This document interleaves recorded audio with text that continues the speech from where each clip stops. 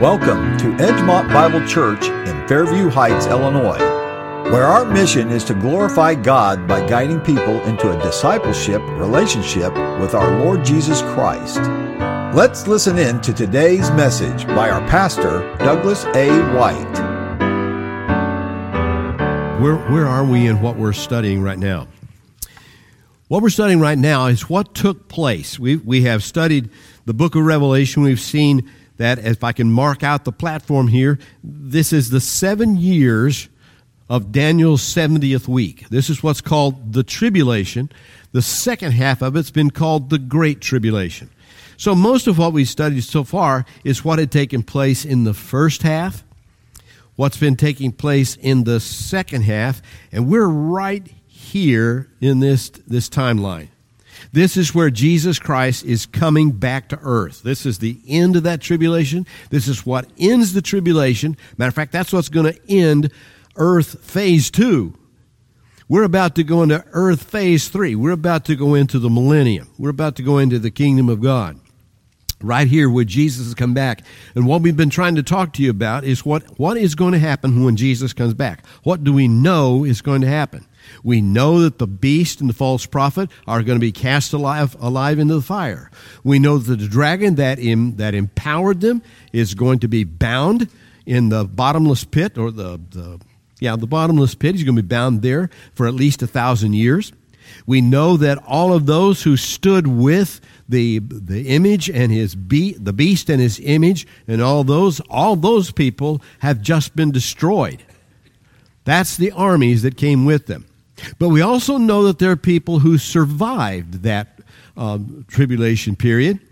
They were usually people who did not take the mark of the beast.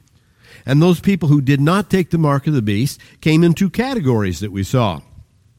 He's going to gather up all of those, and then judge them of what's called the judgment of the nations, or the goats and the sheep. So he takes people as he brings them in before him, and he recognizes them for who they are, for who they've trusted. And some of those are called sheep. Some of those he calls goats. The sheep have trusted him, the goats have not. And that's been expressed in how they dealt with the Jewish survivors themselves, how they dealt with the people who were refugees coming out of Israel. How did he deal with them? What happened with them? So that's where the judgment came, where he said that you have done good things for my brethren. When I was naked, you clothed me. When I was needing food, you fed me. When I was in prison, you visited me. When I was sick, you took care of me. And that was all those things that took place there. That's how he judged them. Now, I want to back up just a minute and make sure judgment is going to happen. We're right now getting some really great grace. You understand what I'm saying? The things may not be fun. You're going to have trouble. Can I say trouble's going to happen no matter who you are? Whether you are saved, unsaved, whether you're rich, you're poor, none of that makes any difference. Male, female, it doesn't matter. Trouble is a part of this world. Everybody with me? That's just part of the world. That's not necessarily judgment, kids. That's not necessarily judgment. Sometimes the things that happen to us come because of a direct result of something we did. Sometimes it came as a result of something that someone else stupidly did. You follow where I'm at? And we still have to be in it. Sometimes we make bad decisions. There's trouble that comes from it.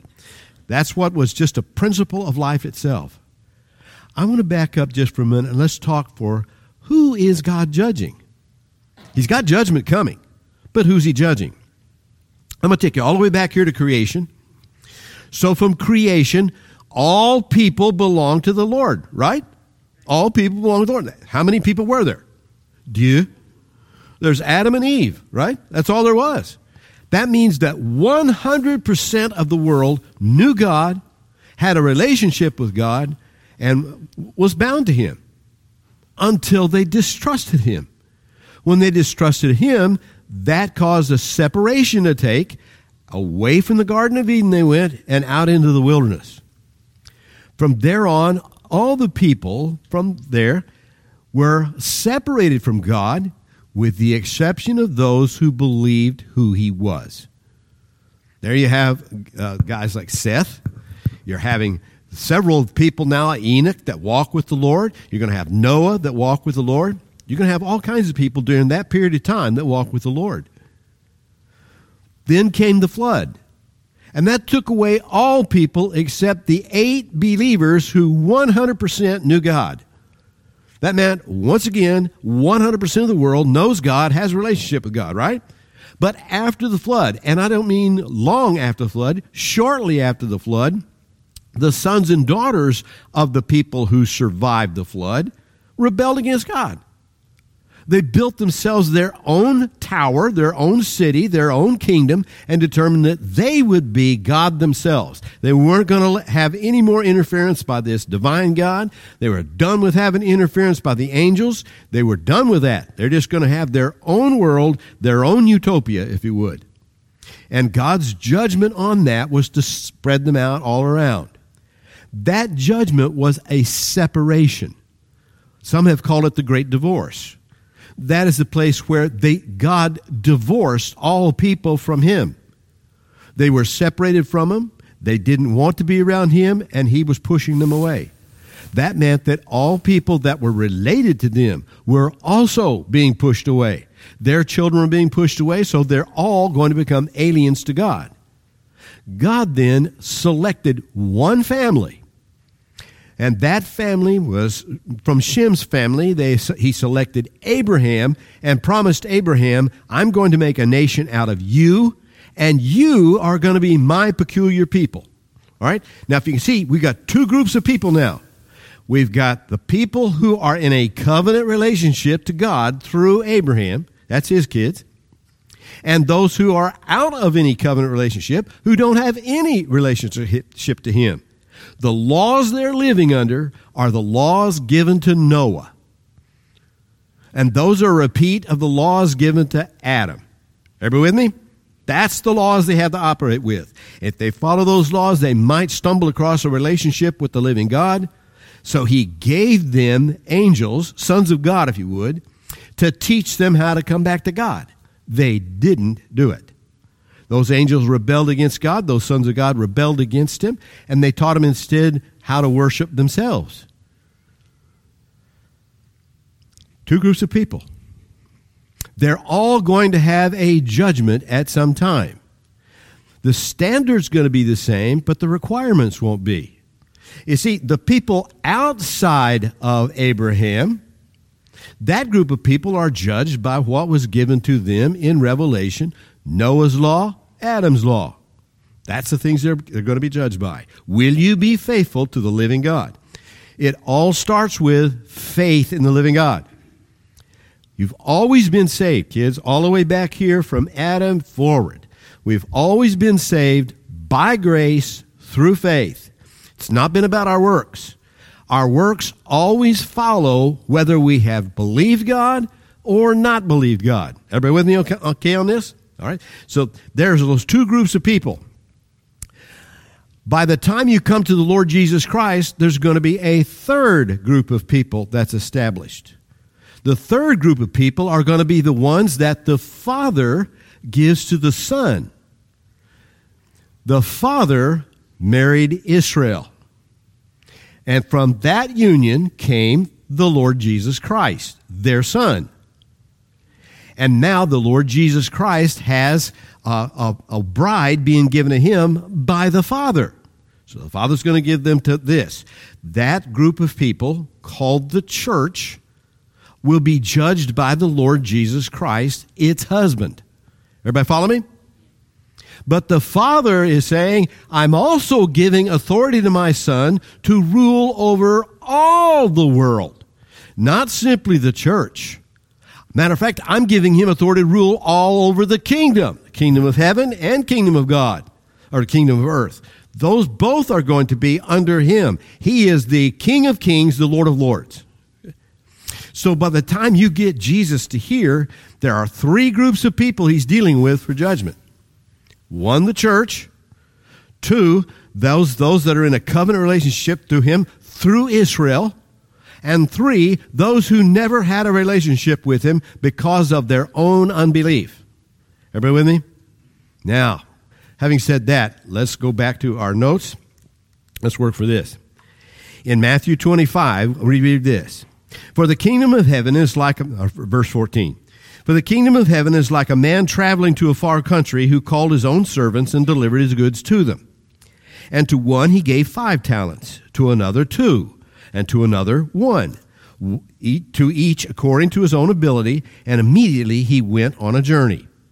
Then he who had received the 5 talents went and traded with them and made another 5 talents.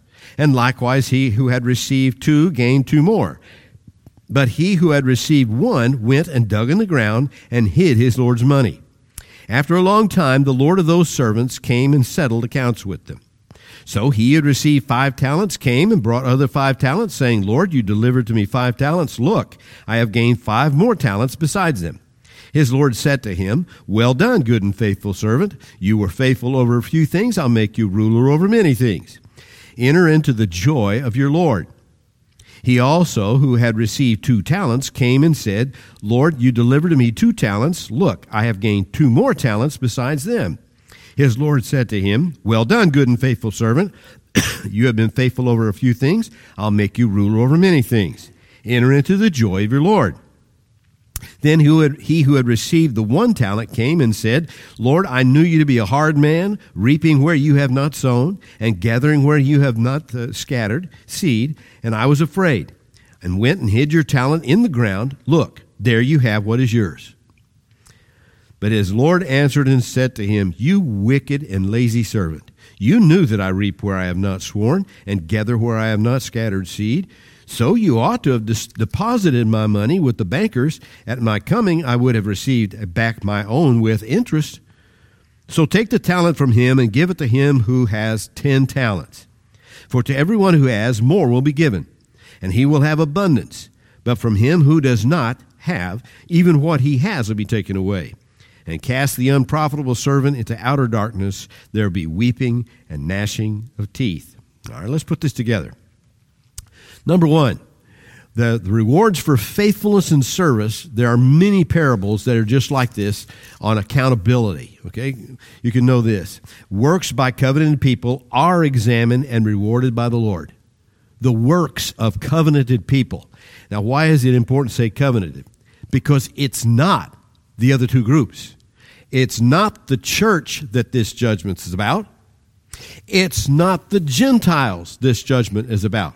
It's not about the unbelievers. This is about his covenanted people, the people that he made a relationship with. Who is that? It's Israel. This is about Israel. This is about its relationship to the king.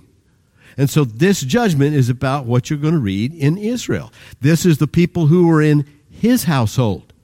He's not judging people who are not in his household. That's a different judgment. He's judging people who are in his household. All right? So let's take a look at this. It's those identifying with his household in his covenant, Israel, and those converting to it, claiming the exceptionalism of being a part of the covenant. So they're claiming that they've got a special place in history because they are a part of the covenant relationship known as Israel. All right? The church has already been judged at the judgment seat of Christ. That's why the church is not in this judgment. The church has already been judged at the judgment seat of Christ. The righteous standard was the same, but the object was different. Okay? The righteous standard was the same. We'll show you that standard here in the next point. From the beginning, the standard has been faith, followed by stewardship with what one was given. Faith made one a servant of God. Stewardship is the work of a servant of God. Everybody with me? So these people were in that covenant relationship by faith. That's why they were there. And by faith, that's why they were supposed to be working. Now he's judging them for the things they have done in his own household with the stuff he gave them to work with. They weren't working with their own stuff. They were working with the stuff that he gave them. May I say this to you? When you are being knit together in the womb of your mother, you are being given the talents you're going to have, the gifts you're going to have for the rest of your life. You can develop them one way or the other. You can ignore them. You can bury them if you like, but that's a choice he's giving you. But you have already been given them. That's your birthright. Everybody follow what I'm saying? That's your birthright. That's what was given to you because you're a part of his household. But let me go on further to say, you who are born again, you have a double blessing because you're also being given the Spirit gifts. You're being given the fruit of the Spirit and the gifts of the Spirit. You have something that's to be used in the body of Christ. That's your gift to this group. You have something you're supposed to be using. That standard is you have faith, and here's the stewardship of what he gave you. Now, he doesn't give everybody equal stuff. He doesn't have to give everybody equal stuff. Everybody follow me here? This is an important principle to understand in our own country. You are not equally talented.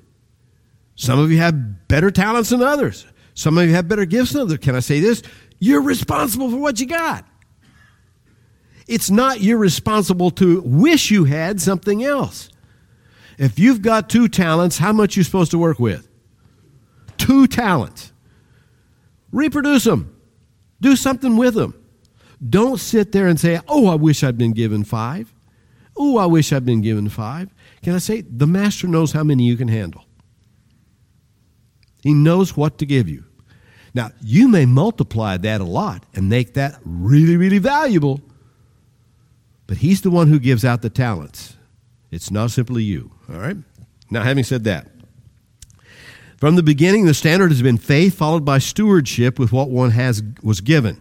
Faith made one a servant of God. Stewardship is the work of a servant of God. Let me talk to you about faith just for a moment. Faith. There are several kinds of faith. I think what I'd list. Well, get the paperclip out there. Listed at least 6, 7. Here's one kind of faith. Situational faith or rescue faith. Situational faith or rescue faith. It's temporary and applicable to the moment only. You may have that temporary faith, and here's what it is. You're facing a situation, and whatever that situation is, God says he's going to do something in it. You trust him for that situation, but once the situation's over, you back off and say, okay, I'm back to my own life now. Who's my example of this? Israel. Over and over and over again. You get delivered out of Egypt by the 10 plagues. You get to the Red Sea, and you are now confused and bothered and worried. Why? Because the faith that got you out of the slavery did not bring you to delivery at the Red Sea. You're going to have a new faith for that one. A new situational faith. Everybody see? It's temporary. You're going to be called on by God to trust him to get you across the Red Sea. And once you get across the Red Sea, that faith ends. Because you don't have faith to believe that the water he just took you through, he can also provide for you to drink. That just doesn't seem to fit for you. So you begin to complain. It's another situation. Oh, no, what am I going to do now? What am I going to do now? It's a situation, and you're going to have faith to get through that one. But when you get through that one, another situation is going to arise. And every time you have to keep having new faith for that situation. Can I tell you that faith will never get you to the promised land? And it will never justify you before God. It will get you out of a current situation, but it will never get you to the promised land. Everybody see where I'm at? Many of those people died in the wilderness because they couldn't keep believing God. They questioned him at every opportunity. Let me go to the next one. Fire insurance faith. That's temporary. It's fear of judgment or hell, but you're still guilty before God. Fire insurance faith. We called it that because someone gave you a sermon that you're going to be judged, and because of that, you're going to go to hell. Man, you trusted Jesus Christ, the Lord and Savior, right then. You were scared. You trusted him, and you put that fire insurance policy right in your vest pocket, right in your purse, and you said, at least I'm not going to hell. But you may never have another faithful moment the rest of your life. Because all you got was a fire insurance policy. And if you never caught fire, shucks, didn't need the policy after all. I don't know how many people I've known that had a fire insurance policy. You could ask them anything about the Lord Jesus Christ. It really didn't matter to them as long as they had the policy. As long as they knew they'd made a profession someplace along the way that made sure they weren't going to hell. Folks, that does not justify you before God. That's an inadequate faith. I know you were scared, but you're going to have to come out of being scared and figure out who Jesus really is. You're going to have to take that faith and add to it. You're going to figure out who is Jesus and why did I need to be saved in the first place. Let's go to the next one. I call this one social faith. There's nothing personal in it. It is your birth group, or you joined in the hope of gaining group benefits. It's temporary and very deceptive, very self-deceiving. What do I mean by this? It believes that because I am a part of a particular group, it's natural that the whole group is going to be saved. No, it isn't. No, it isn't. Social faith is like being born into a family and assuming that that's enough to get you where you need to go to heaven. No, you'll never get to heaven on mom and dad's faith. Social faith, sometimes I watch young men and women trash it simply because it wasn't their faith. So they got up to be about 16, 17 years old and decided they'd just dump it. They never really understood it anyway. It's not really important to them anyway. They got friends that don't believe that stuff. Hey, it's a lot of fun to have a good time. So they'll dump social faith because it was never adequate to get you to heaven. Was never adequate to justify you before God. Everybody see where I'm coming from? So let me just say this, young men and women, if you're here today and you think you're okay because mom and dad are believers, you have social faith and you're dead in your sins. Follow me? That's why it's deceptive, because you've deceived yourself. You think by telling mom and dad something that got them off your back, that got them to stop asking you questions about whether you're going to heaven or not. Why would they ask you those questions? Because they love you and they care for you. They know what hell's about. They know what this thing is about. If you think you're going to heaven today because your mom and dad are believers and you're part of a particular group or whatever that group is, you have been deceived. Fair enough? All right, let's go to the next one. How many are with me on this so far? You're grasping one? Okay, yeah, there we go. All right. Let's talk about iniquitous faith.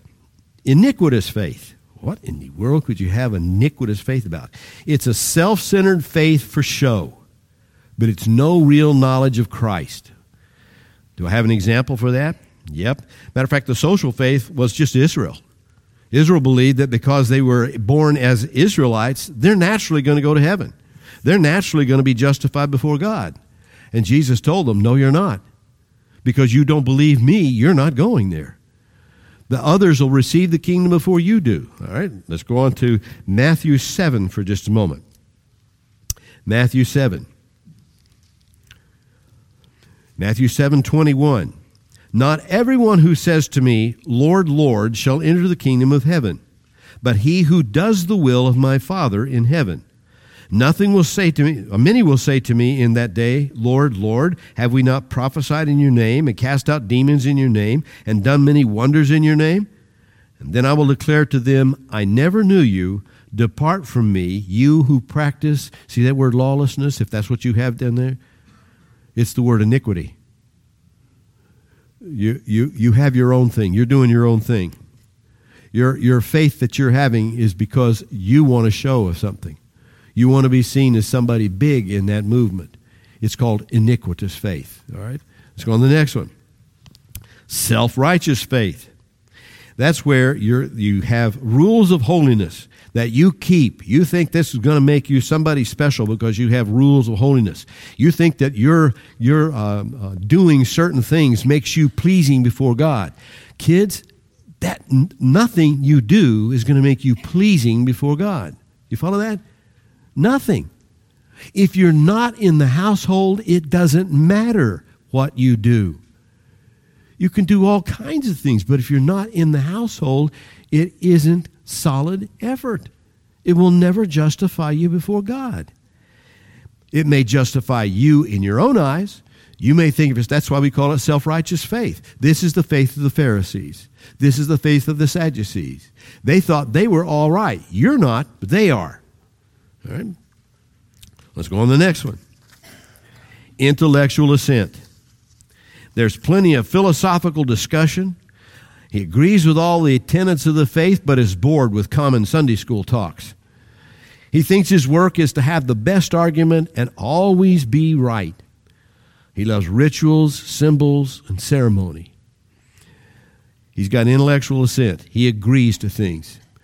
It's like he puts his faith in Christ similar to believing that the world is round, or that Columbus discovered the earth, or there was an Abraham Lincoln, or there was a George Washington. His faith meets there. It's natural. It's understandable. Jesus was a historical figure. Of course I believe in Jesus. But he's never had a personal faith with that. He can't be justified before Almighty God. Letter G, saving faith. Saving faith holds to the fundamentals and keeps them even when in doubt. It makes a practice of the faith. It's a faith that works. He is justified before God. It is a continuing faith. Let me give you an illustration of this one. Go to Colossians chapter 1 with me. Colossians chapter 1.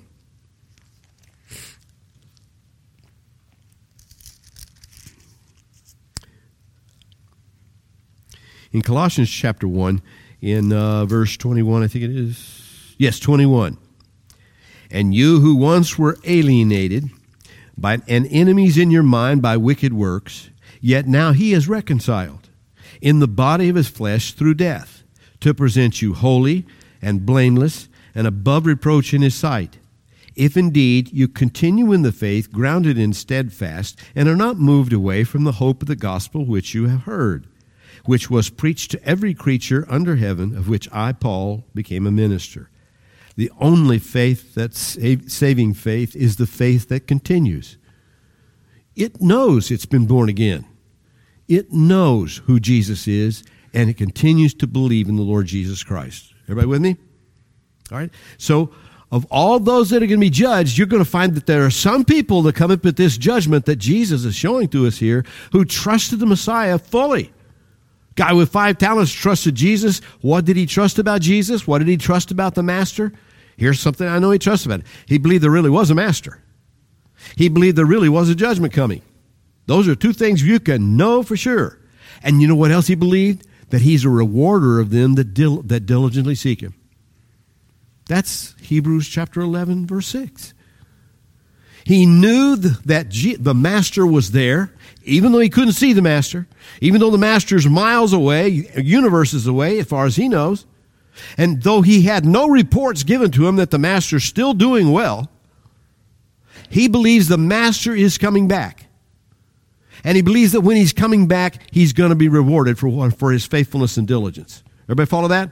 Those are things that I can know of the guy with 5. Those are things I can know with the guy with 2.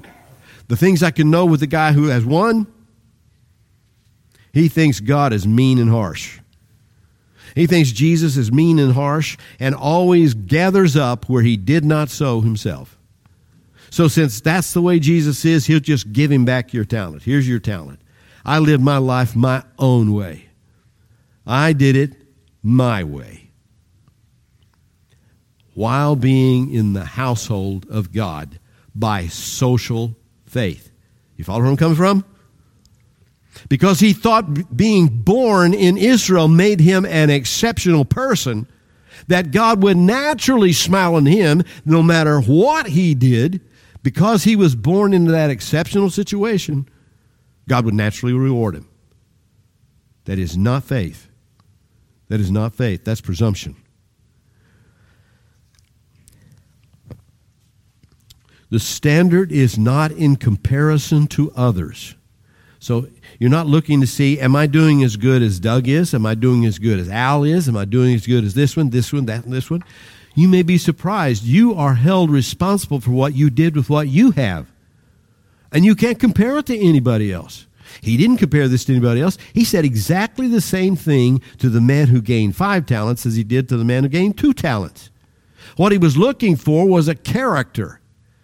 Isaiah 11 says that the Messiah, when he comes, will not judge by the seeing of his eyes nor the hearing of his ears, but will judge with righteous judgment. Jesus doesn't just look at the things you did. Instead, Jesus looks at why you did it. What was your reason for doing it? He judges righteous judgment. He knows what we're doing these things for. He knows what that's about.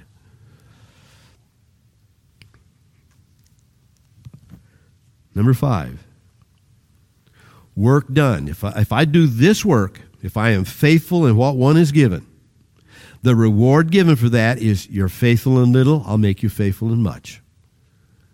Because you took what you had and you used what you had, I will make you a ruler in many things. It wasn't about the quantity of work you did.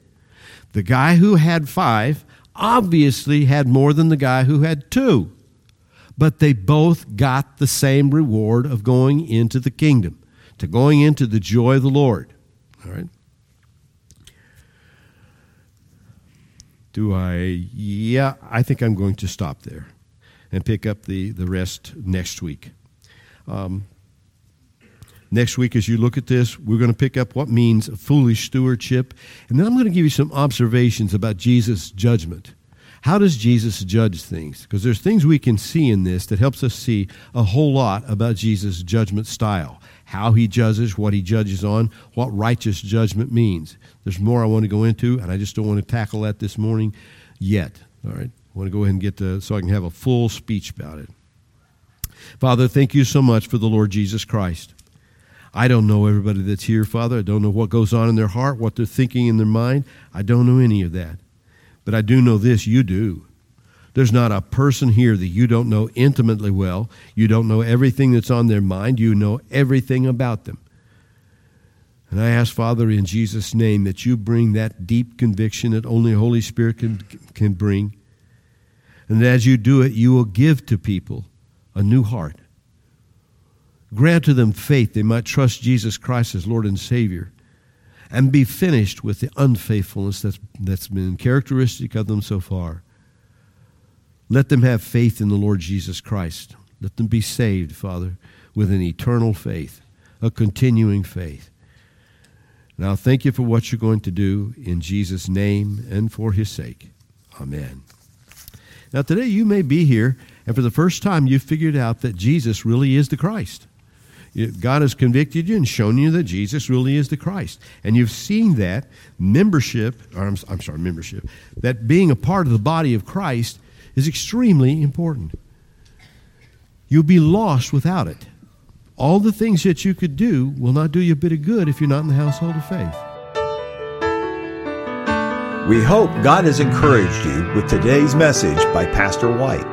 Thank you for joining us at the Edgemont Bible Church. We'd love to have you visit us if you're ever in the area. For directions, more information, or to support the ministry of Edgemont Bible Church, please go to our website at edgemontbiblechurch.org. That's Edgemont Bible Church, all one word, .org. You can also follow us on Facebook at Edgemont Bible Church, where the Sunday morning message is broadcast live.